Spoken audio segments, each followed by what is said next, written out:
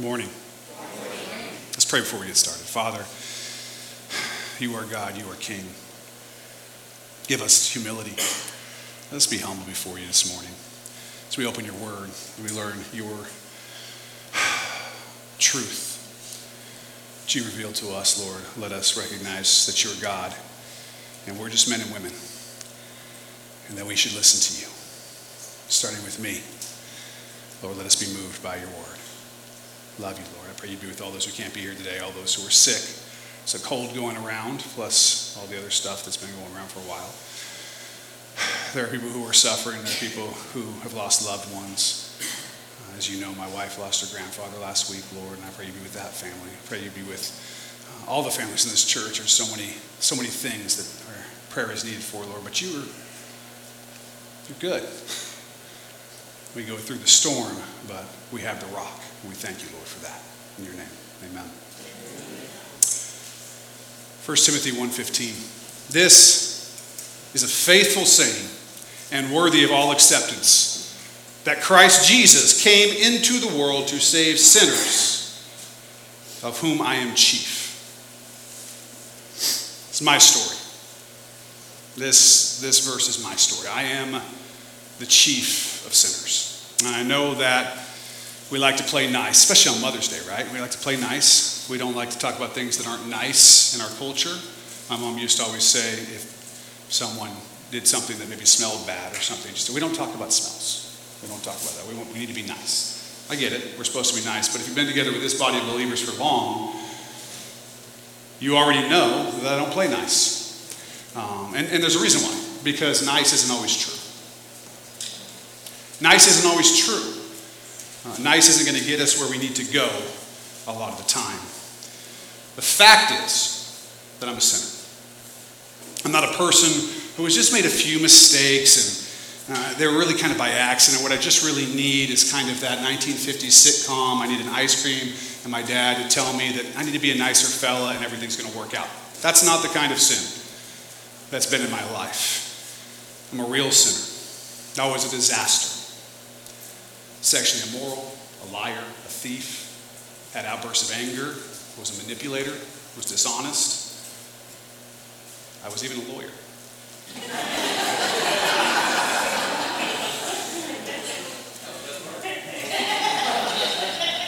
I was a gossip. I was a drunk. I was a drug user. I was prideful, arrogant, vain, selfish, self-centered, self-absorbed. These are just the ones I remember offhand. Just being honest with you. It's no joke. I was a disaster. I was thinking about why I became a pastor this week. Sometimes I have to think about why I became a pastor. It's a thought that comes to my mind from time to time. Actually, that's not why I was thinking. It wasn't any of your fault. Just thinking about it, like why do people go into the ministry? Obviously, I had a calling, right? I had a calling to this type of service because God called me to serve you, and I want to do that. But I was thinking about why, and what did I feel? I'm going to let you guys get that figured out. We good? Good? Okay. Why did I feel that call?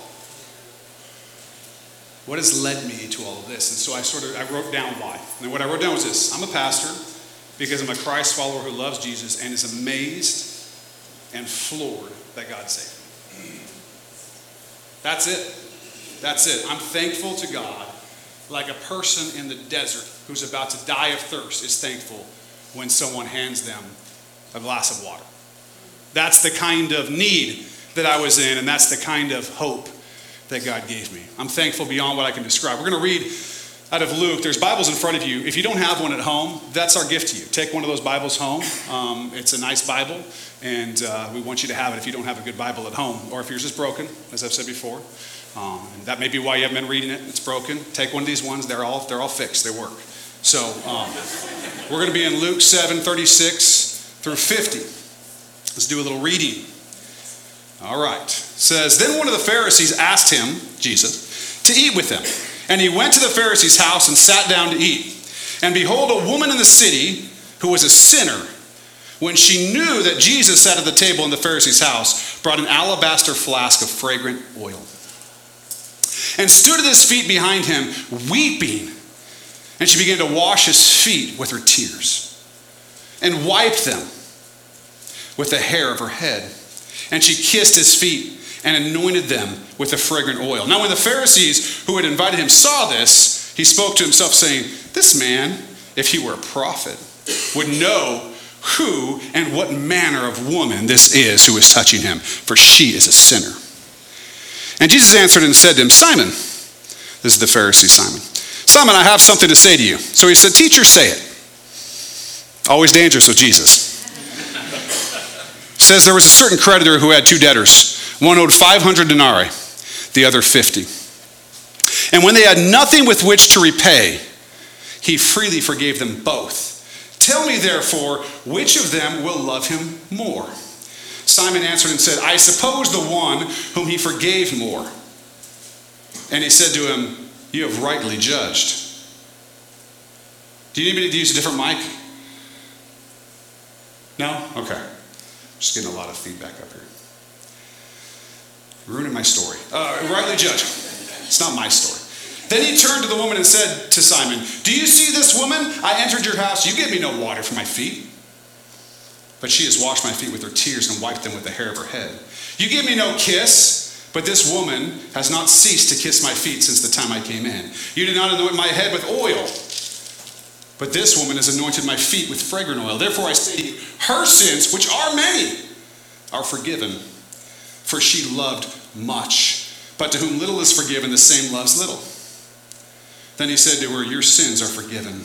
And those who sat at the table with him began to say to themselves, who is this who even forgives sins? Then he said to the woman, your faith has saved you. Go in peace. I am like this woman. I relate with her so well. This is who I am. This is who I have been. I have been forgiven much, and I love much. Why am I pastor? Why have God told me right now, go to Africa and be a missionary or go die for me?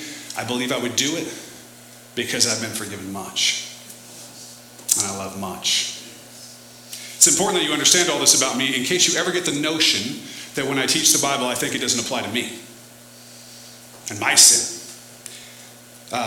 It does. The scriptures are pushing on me and calling me out as much or more than probably they are pushing on you and calling you out. The scriptures are coming up against me just like they're coming up against you. I want you to experience the whole verse I read at the beginning. This is a faithful saying and worthy of all acceptance, that Christ Jesus came into the world to save sinners, of whom I am chief. The Messiah, Jesus, came into the world to save sinners. It's what I want for you. It's what I have experienced because I'm no longer those things I listed earlier, because I've been washed with the blood of Jesus.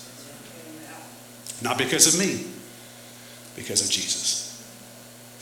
Because he died for me, paid for my sins, and rose again, defeating death and sin and hell. I'm washed with the blood of the Lamb, cleansed and forgiven and free from fear of death. I'm free from any fear of separation from him. That's who I am. If you want to know who I am, I'm a sinner who's been saved. And it's an amazing thing. The other reason I believe I was called to be a pastor is because I love truth. I just love it. Probably because I love the way, the truth, and the life, Jesus Christ, the righteous, right? He is the truth. I remember after God showed me what his mercy looked like and showed me grace and brought me from that, honestly, that pit of despair that was going into hell of what my life was and who I was. And when he showed me that, he showed me his grace. It was not long after that that he gave me this intense hunger and thirst for truth and righteousness. I just wanted truth. I love to think about it. I love to teach it. I love to learn it. I love truth. But here's the thing. There's a hard thing about truth. It can be very uncomfortable. It can be very uncomfortable.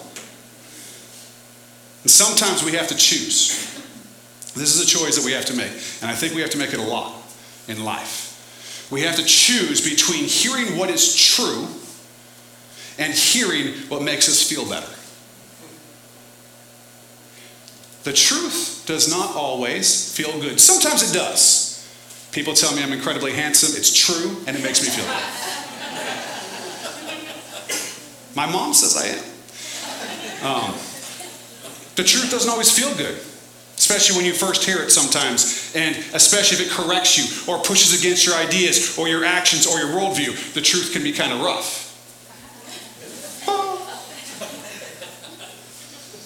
That's one, Julie. Just kidding. Just kidding.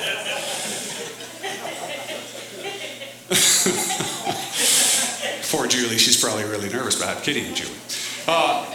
We've been talking about white lies in our culture, right? And we've been talking about white lies among people who call themselves Christians. One of the things that we have seen is that those who generally go by the term progressive Christian, and once again, I'm going to say this because every week I have to say this. Progressive Christian has nothing to do with progressive politics, okay? They're the same word, but they have totally different meanings. A progressive Christian is not necessarily progressive politically or conservative politically or whatever. It has to do with their view on the Bible, their view, all the things that we've been talking about, just so that we're clear, okay? But progressive Christians, it seems like they like to have their ears tickled. And here, not literally. I have no, maybe they do, I don't know, but that's not what I don't mean literally. Everybody's just, yeah, that's what they do at church, or just like everybody's next to their name. I don't know. The teachings they like end up putting them in a position to feel like they don't have to change much. In fact, it seems like the teachings they like to listen to tell them that they don't have to change anything at all that they don't want to change. And they get to fit in with the culture and the world because they listen to teachers who tell them that no one needs to change. This is a false message. And it's a spiritually dead message. But you see it all the time. Here's some meme quotes I found. Okay, so these are the kind of quotes that you might find on Facebook or an Instagram feed. You know Dan, your Instagram feed? Yeah. You guys should check out his Insta. It is off the hook. Is that a still thing people say? I don't know. Anyway, you're saying, yeah, you don't have an Insta either. You're right. I don't know what that's all about. But anyway, you got the words and there's like a picture. It's a quote, okay? There's some of the quotes that I read. Don't let anyone tell you you're not good enough because you're perfect just the way you are. Next, you are perfect exactly as you are. There's no need to change anything except the thoughts that you aren't good enough. Next, you're perfect exactly as you are with all your flaws and problems. There's no need to change anything. All you need to change is the thought that you have to change. It's like, I was wrong once because I thought I was wrong, but I was actually right, type of thing. You can take a minute with that one. Here's one that mentions God. It says, hate yourself? Just remember the creator of the universe and everything within it designed you to be the way you are. You're perfect. Now, let me tell you something. I don't want anyone to hate himself or herself. You should not do that. I understand and completely agree that we should help people understand their value. They are so valuable. Listen, you are so valuable. So valuable. You were made in the image and likeness of God. God loves you. The creator of the universe loves you. All of that is true. You should know that. You ought to know that. Your value. That is a very different thing than saying that there's nothing that you need to change and that you're perfect right now. The one is truth. You're incredibly valuable. The other is a horrific lie. Anyone telling you that you are perfect and that God designed you to be the way you are living right now is either selling you something or just lying to you. You are not perfect the way you are. Welcome to Acts Church. You're not. God didn't design you to be the way you are. You're a sinner in need of a Savior. You need the forgiveness and saving grace of Jesus Christ. You would not need Jesus if you were perfect. If you were actually living the way God designed you, you would not need Jesus. But you're not perfect and you don't live like that. We are fallen. The world is fallen. It's a tragedy, and it's us who are to blame. We have sinned and rebelled against God. Romans 3:23. For all have sinned and fall short of the glory of God. Doesn't leave any room for anybody who didn't. The only one who has ever not sinned is Jesus Christ. But he's all God and all man. But we can be saved by the grace of God through Jesus Christ. That's what it says. For the wages of sin is death. We've all sinned.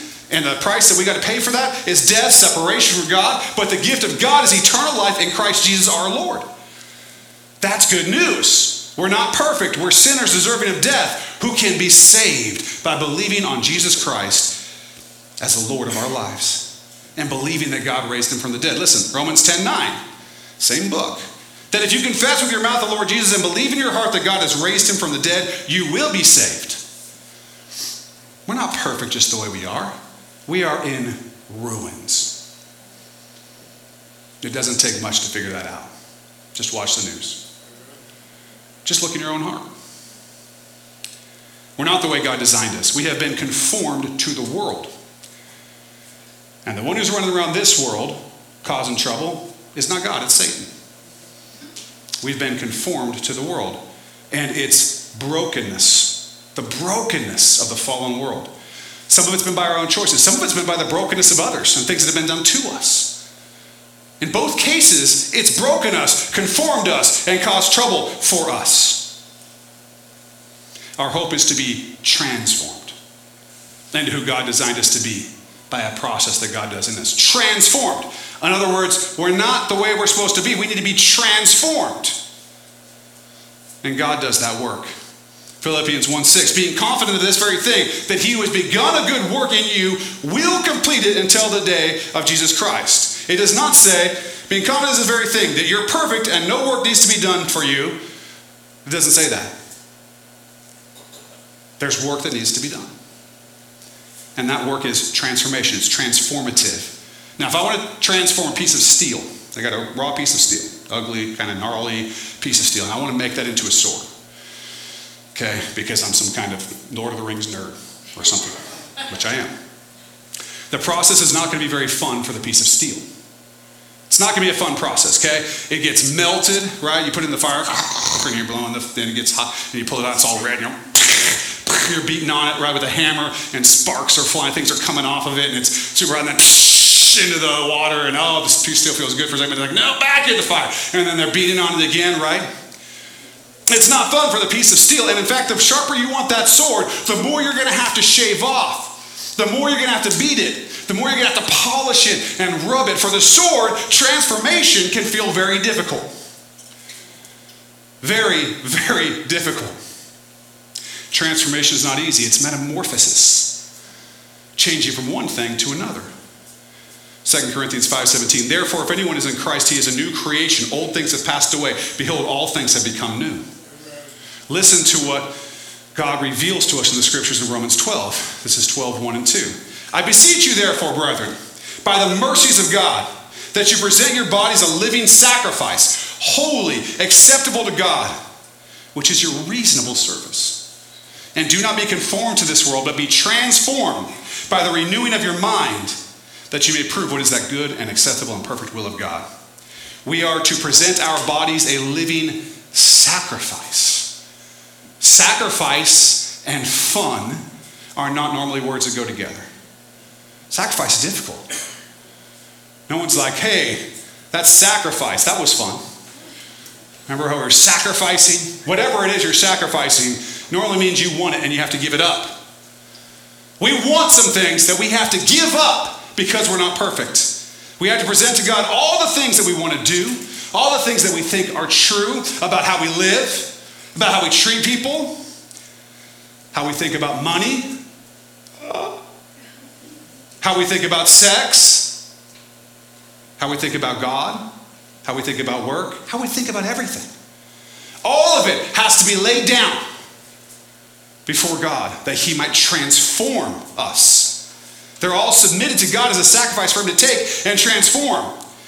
We're not to have any of these things be conformed to the world. The world has a way of thinking about how we live and treat people and money and sex and God and work and everything else. That has a way of doing that. We got to take that because that's what we've been beaten into conformity on, and we got to put it before God and say, transform me. I may want this, but I need transformation. That's what it looks like. The world is broken and fallen.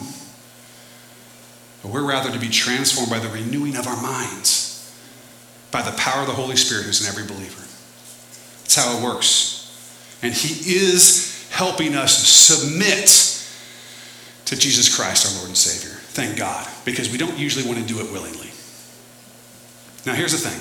You cannot believe what the scripture says and then go and tell people they're perfect just the way they are, or that they're just as God designed them to be. They're not. And you know what?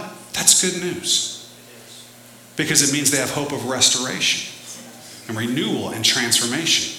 And just so you understand this, with those memes, people don't really believe those things that they put in those memes. Okay? They don't really believe it when it comes right down to it. When I had clients, and I used to do a lot of kind of legal work with people who struggle with some things. Let's put it that way. When I had a lot of clients who did things like they go and they break into a home. Oftentimes it was like their uncle's house or whoever, because they knew they weren't going to be home. They'd steal all their stuff, they go sell it, and they'd buy drugs. Okay? When they came to me and they're like, yeah, I did it. This is what I do. I didn't say, you are perfect just the way you are. With all your flaws and problems, there's no need to change anything. All you need to change is the thought that you have to change. I didn't say that. It's a lie. No one would tell a man who's beating his children or a woman who's abusing her grandmother, you are perfect exactly as you are. There's no need to change anything except the thoughts that you aren't good enough. You wouldn't say that because it's not true. It's nonsense. And here's the thing. Here's what I know, because I did serve these people and love these people. My drug-addicted criminal clients did not want to hear that they were perfect as they were. That would have sent them into a deep depression. They did want to hear they were valuable, by the way. They did want to hear that they were loved by God. But the idea that they were perfect as they were now would mean there was no hope for them to be transformed, and they were miserable. Hope comes from believing that redemption is possible. It comes from believing that redemption is possible. That change is possible. That our fallen world and our fallen selves can be saved and redeemed. Hope doesn't come from believing we're perfect now. What do you need to hope for if you're perfect now? We know we are broken. We know the world is broken. We want renewal and redemption transformation. Look, Romans 8, 18 through 25. Let's get in here. Take me a second. It's in the New Testament, Glenn, if you're looking for it. So there you go.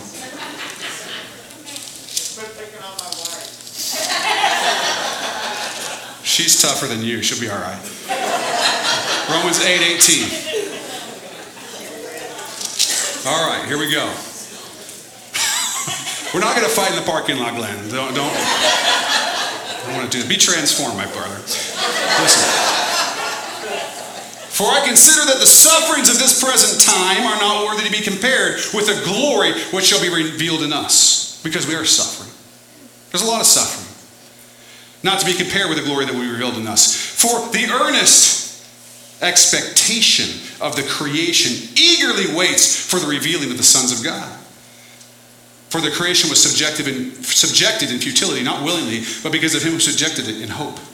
Because the creation itself will also be delivered from the bondage of corruption into the glorious liberty of the children of God. For we know that the whole creation groans and labors with birth pangs together until now. Not only that, but we also, who have the first fruits of the Spirit, even we ourselves groan within ourselves, eagerly waiting for the redemption of our body. Amen? For we were saved in this hope.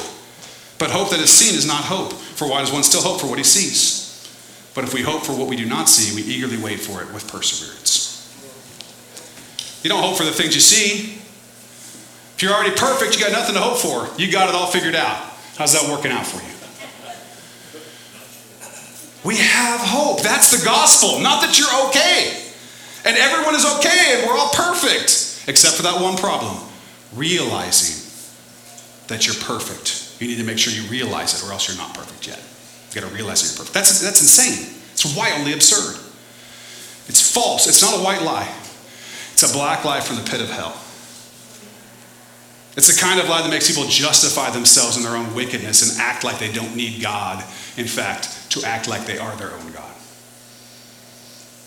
You can't read the Bible honestly and with the power of the Holy Spirit and come away thinking it says you are perfect just as you are. You cannot read the Bible honestly and with the power of the Holy Spirit and believe that you are anything but broken and that your only hope in this world and the next is the love of God through Jesus Christ and his death and his resurrection. Now, all of this goes to that third reason we discussed last week. Why so many folks that get kind of confused and led into this progressive Christian falsehood and believe these white lies. They seem to do so because of issues that sort of involve teaching the real gospel.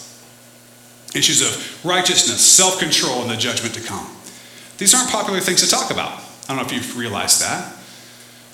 Last week we dealt with the first two reasons that I think people go that way. One is the exclusivity of belief in Jesus Christ. John 14:6. Jesus said to him, I am the way, the truth, and the life. No one comes to the Father except through me. No one comes to the Father except through me. Then we dealt with the problem of hell last week. How a loving God can judge the world and some people can be in hell. You can go back and look at that stuff. This week we've been building the case to deal with a third issue, which revolves around things like biblical sexual morality and other issues of behavior and the righteousness God has called us to sacrificially live out with those things. Here's the thing. I believe sometimes we want to be gracious. I'll give us that. And sometimes we want to be nice. I'll give us that. But I also believe that sometimes we want to avoid confrontation and difficulty and social embarrassment. And all of these things cause us to want to get along and go along when it comes to issues that God has spoken clearly about. When it comes to commands God has given us for our good. These are the things that involve the difficulty of transformation and change. These are the things that require deep and abiding faith to overcome. And of course, it's easy for us to pick the things that somebody else does and be real strong about those. Oh, these people that do this, boy, they need Jesus. Meanwhile, I'm drinking too much, not treating my wife the way she needs to be, whatever it is, lying, stealing from my employer, whatever. But that person over there, oh man, they need it bad. Now, this is the stuff that pushes up against every one of us. It's hard to say to other people. It's hard to say to ourselves. Truth is tough. Transformation is tough. We avoid these issues if we can. But that's not loving. Love means we say what is true because God has said that it's true. And because we know that God is good, we know that what he says is good. So we say what is true because we love people. The Apostle Paul was imprisoned and brought before Felix to defend himself. You may remember this from the book of Acts. Later, Felix and his wife, who was a Jewish woman, came to chat with Paul. So he's imprisoned, right? And he gives this kind of defense before Felix. And then Felix and his wife are like, let's go chat with Paul. This is what happened. Acts 24 through 25. And after some days when Felix came with his wife Drusilla, who was Jewish, he sent for Paul and heard him concerning the faith in Christ. Now, as he reasoned about righteousness, self-control, and the judgment to come, Felix was afraid and answered, go away for now. When I have a convenient time, I will call for you. Truth is rarely convenient. It rarely hits us when it's convenient. Felix didn't want to hear about righteousness, self-control, and the judgment to come. We actually find out in the next verse what he really wanted was for Paul to offer him a bribe. Righteousness. Righteousness, self-control, and the judgment to come are not popular topics. They do not make people feel good. Sometimes the truth doesn't feel good. But Paul had to speak the truth. Now think about this. He was imprisoned, right? He didn't want to be imprisoned. Who wants to be imprisoned? He could have said, well, Felix is popular. Got a lot of friends. He's powerful, likely wealthy. Not only that, but he has the power to let me out of prison. Perhaps what I should say is that he's perfect just the way he is, and that he should only be trying to realize how perfect he is and fix the fact that he doesn't think that he's perfect just the way he is. He'll like that. That would have been the easy thing to do. That would have made Paul popular with Felix and his buddies, and maybe it would have gotten him out of prison. But Paul had to speak the truth, and he paid the price. He paid the price. There is a cost to discipleship. There's a cost. Luke 9:23 through 27. Then he said to them all, if anyone desires to come after me, let him deny himself and take up his cross daily and follow me. For whoever desires to save his life will lose it. But whoever loses his life for my sake will save it. For what profit is it to a man if he gains the whole world and is himself destroyed or lost? For whoever is ashamed of me and my words, of him, the Son of Man will be ashamed when he comes in his own glory and in his Father's and of the holy angels. But I tell you truly, there are some standing here who shall not taste death till they see the kingdom of God. Jesus says that if you desire to follow him, you have to deny yourself. Oof. I don't like you. I don't like denying myself. I like giving to myself. But he says you have to deny yourself. What kind of transformation will happen if we don't deny ourselves? None. You can't be transformed if you won't be sacrificial and if you won't deny yourself. How will transformation take place? Transformation happens when we make our bodies a living sacrifice, holy and acceptable to God. Because as Romans 12:1 says, it's our reasonable service. It's only rational. God has literally saved you. He literally gave his life for you. What's the rational thing? Our lives are his. It's just rational. It just makes sense. Why am I his? Because he gave himself for me. We belong to him. He makes the rules, not us. It's one of the things we just got to get our heads around. As Western folks, as Americans, people from the United States, you don't make the rules. God does. He does. We follow him. And he promises that just as he has saved us, he'll transform us. He will make us new and be with us forever, but we have to pay the cost of discipleship if we want to be his disciples. If we want to be more and more like Jesus, it's going to hurt a little bit, like that piece of steel. Because we aren't like him now. But hopefully we're becoming that way. It's hard. Listen, nobody wants to be the guy or the girl telling people they have to do the difficult thing. Nobody wants to be bad cop. Everybody wants to be good cop. You have to pick up your cross daily. It's death. Everyone knew when he said pick up your cross what cross meant. They all knew what a Roman cross was. An excruciating, crush as in cross, that's where it comes from, excruciating way to die. Death, difficult death. Pick up your cross daily and follow me. That's death to yourself. Death to your sin and your pride. Death to your desires to be popular that outweigh your desire to love God. It's a tough one. Death to your culturally created identities. Death to your rights. Death to your entitlements. Death to any other thing but being a Christ follower. Think about how much time you spend thinking about things other than being a Christ follower. Death to all that. What does it look like to honor God, to live in the Spirit all day, every day? That's what you're doing. And then as you humble yourself, Christ will build you up. Humble yourself in the sight of the Lord and he will lift you up, right? He'll build you up in the power of the Holy Spirit, transforming you so that you can be more and more and more and more like him. And as Galatians 5:22-23 says, love, joy, peace, long-suffering, kindness, goodness, faithfulness, gentleness, self-control. Would you like some of that? That's the good stuff. It's a price. Got to gird your loins. Hike it up. You got to be ready. You got to be ready to hear truth, to speak truth. Always in love, seasoned with salt. Don't let the temptation to have an easy life keep you from your first true love, Jesus Christ. Please hear that. We're all tempted to have an easy life. In fact, that's what we try to do. Don't let that get in the way of your first true love, Jesus. I love my wife and my children and my family. I've got lots of my family. My sister, my brother, my mom, my dad. And then there's like 500 people named David also here. And I love all of you. And I would go to great lengths and pay a heavy cost for that love. I really would. But I must be willing to pay a heavy cost for the love of my life, Jesus Christ. What I see with those who move off into progressive Christianity is Christianity without the crosses. Without the crosses, okay? Without the cross of Christ, because it's unnecessary, because everyone is already perfect and they just need to realize they're perfect. And without the cross that we are to carry in following him, Because what's hard about agreeing with the world and culture and everything they think? There's no cross. There's no picking up your cross in that. The Romans put people on crosses that disagreed with the culture, with them, with the powerful. That's our job. Speaking truth to power. More importantly, speaking truth to your neighbor. If you can't stand for what's right, first in your own life. Let me be really clear about this. When I talk about standing for what's right and standing for truth, it starts at home. It starts right here. Right here.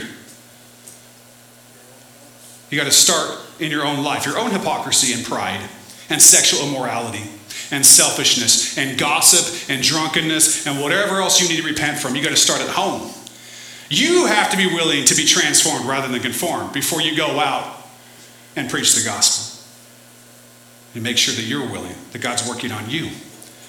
Also, you need to stand for the gospel in the world. Speaking the gospel plainly. Standing up to say that there is a right and a wrong. And God has told us what they are. And people have gone wrong. And they need the grace and forgiveness of Jesus Christ to be saved. Do not buy into you're perfect the way you are. That's a lie. People have gone wrong. We have all gone wrong. I'm a sinner in need of a Savior. So is everyone else. We will not affirm things that God has said lead to judgment and death, neither in ourselves nor in anyone else, whatever those things are. Instead, we'll call people in love to the loving arms of Jesus to be saved by grace through faith, receiving salvation just as we received it, not by our works. Ain't no bragging about being in Jesus because it's all Him, but to proclaim loudly that Jesus Christ came into the world to save sinners, of whom I am chief. Hear it. That's what He's here for, to save sinners, of whom I am chief. But if that's not for you, it's too difficult. You're not willing to stand for the truth. You're not willing to stand for the gospel. You're not willing to have your life be maybe a little bit crazy, a little bit of an adventure, difficult. Constantly having to see yourself transformed, being hit. It hurts sometimes. Constantly having to go out to other people and speak the truth to them, and maybe they won't like you. I've had people leave. I've had people leave this church. They don't want to hear it. Breaks my heart because I love them. But I got to deal with the rejection because they're not rejecting me. They're rejecting the scripture. They're rejecting the one who gave us the scripture. And it breaks my heart. But I'm not going to take it personally. Not very personally. With the heart of humility, we have to speak the word of truth. But if it's not for you, you can't do the standing for truth thing, for the gospel in all its glory, in all its difficulty, then you're not willing to pay the cost of discipleship. And you need to either ask the Holy Spirit to give you the strength to do that, or recognize that Christianity is not for you. Because being a Christ follower is not easy, but it's glorious. God's not tame, but He's good. It's a fight, and it's a hard one. C.S. Lewis said this: for Christianity is a fighting religion. It thinks God made the world and that space and time and heat and cold and all the colors and taste and all the animals and vegetables are things that God made up out of His head as a man makes up a story. But it also thinks that a great many things have gone wrong with the world that God made, and that God insists very loudly on putting them right again. No, everybody's perfect. No, the world is perfect. No, the world is getting better and better. Nonsense. It's gone wrong. We've gone wrong. There's one hope in Jesus Christ. That's it. Progressive Christianity seems to give up the fight in the name of some so-called type of love that is not love. Affirm everything all the time for anybody. Christ followers must have more courage than that. More love, more kindness, more gentleness than that.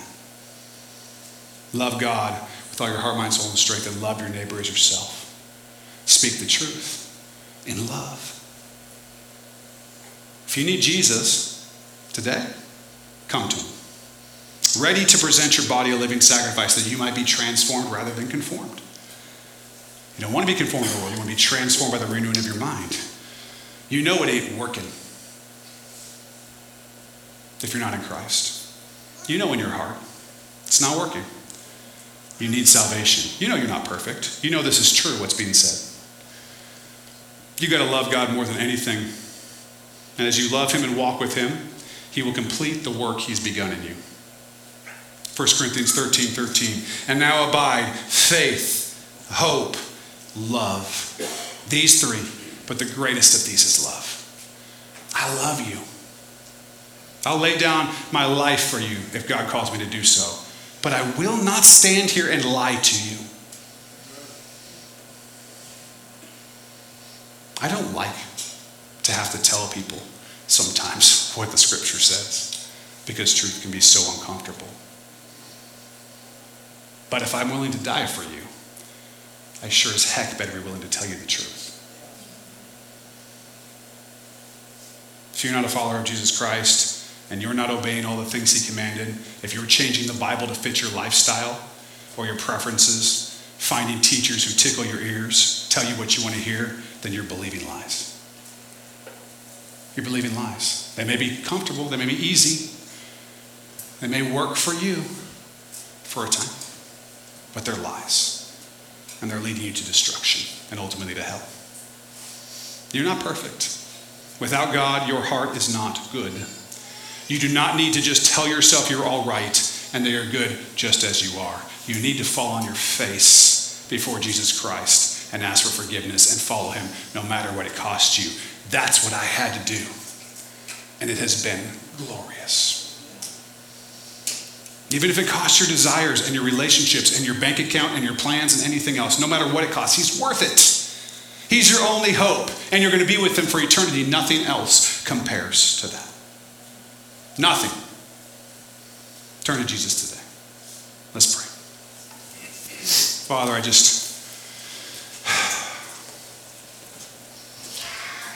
we're sinners,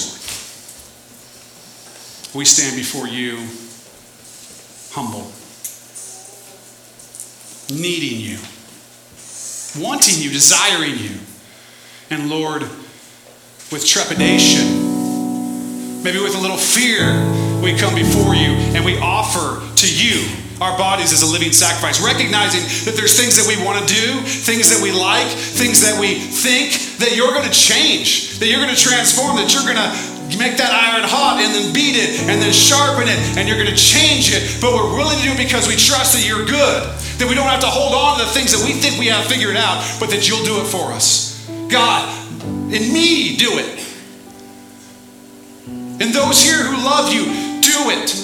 And those who need to come to you, do it. And those who are online, do it. And those who will listen to this later, do it. Do it again, and do it again, and do it again. And let us see people come to know you. Let us see the peace that surpasses understanding guarding their hearts and their minds in you, Jesus Christ. God, do a work right here and let it go like fire throughout the whole world. Jesus, we love you. We're here for you. In life, in death, in whatever you call us to. Lord, let us be real Christ followers, real Christians. Be the most important thing to us. Lord, I love you. If there's anyone here who doesn't know you, Lord, I pray you'd call them to yourself today.